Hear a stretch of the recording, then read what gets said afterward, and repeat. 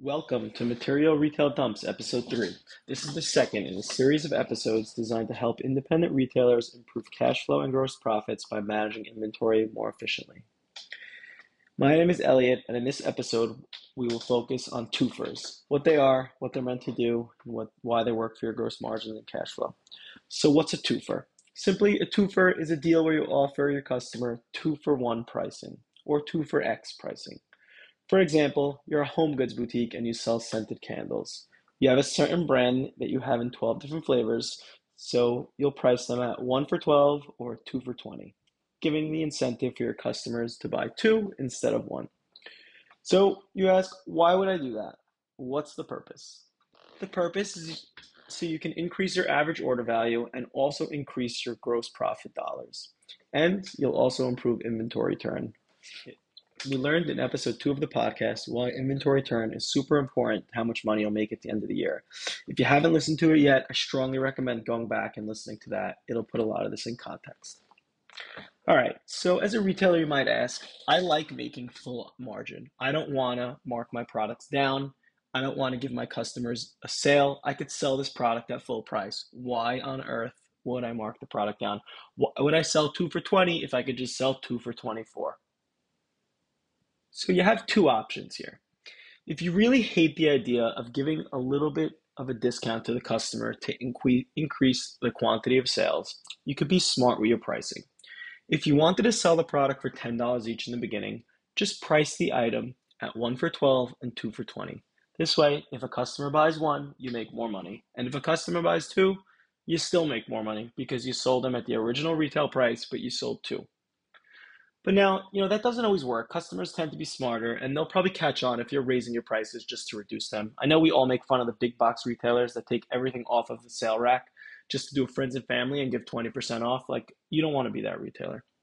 So now, second, let's jump in and see if you do decide to go with this method. Let's see how the math works out. Let's see if you really make more money. So in this example, we're going to go with the scented candles. Let's say you buy 100 pieces of the candle for $5 each. You expect to sell those 100 pieces to 100 different customers in 100 different transactions at $12 each. It'll take you 3 months to sell those. That brings you $700 in gross profits in 3 months, or $233 a month. Now, let's say you decide to go 1 for 12, 2 for 20. Let's see when the math works in your favor. So let's assume 33 customers will buy that candle a month, just like above. So if half of your customers decide to take you up on the two-fer, it takes 2 months to sell through those products because 33 customers buy one, 33 customers buys two. That's your 100 products. You'll take in $568 in gross profits over 2 months, or $284 a month, which is 22% more gross profits per month on that product. Now, let's make it a little bit worse. Let's say only a quarter of your customers decide to take you up on that two-fer order. So you'll actually do a little more in gross profit dollars, just $600 in gross profits, but it'll take you a little more time to sell those, so like 2.25 months, and it'll take about 75 transactions. So you'll bring in $264 a month in gross profit dollars, or 13% more per month. So it's not great, but it's still better. 13% is better than nothing.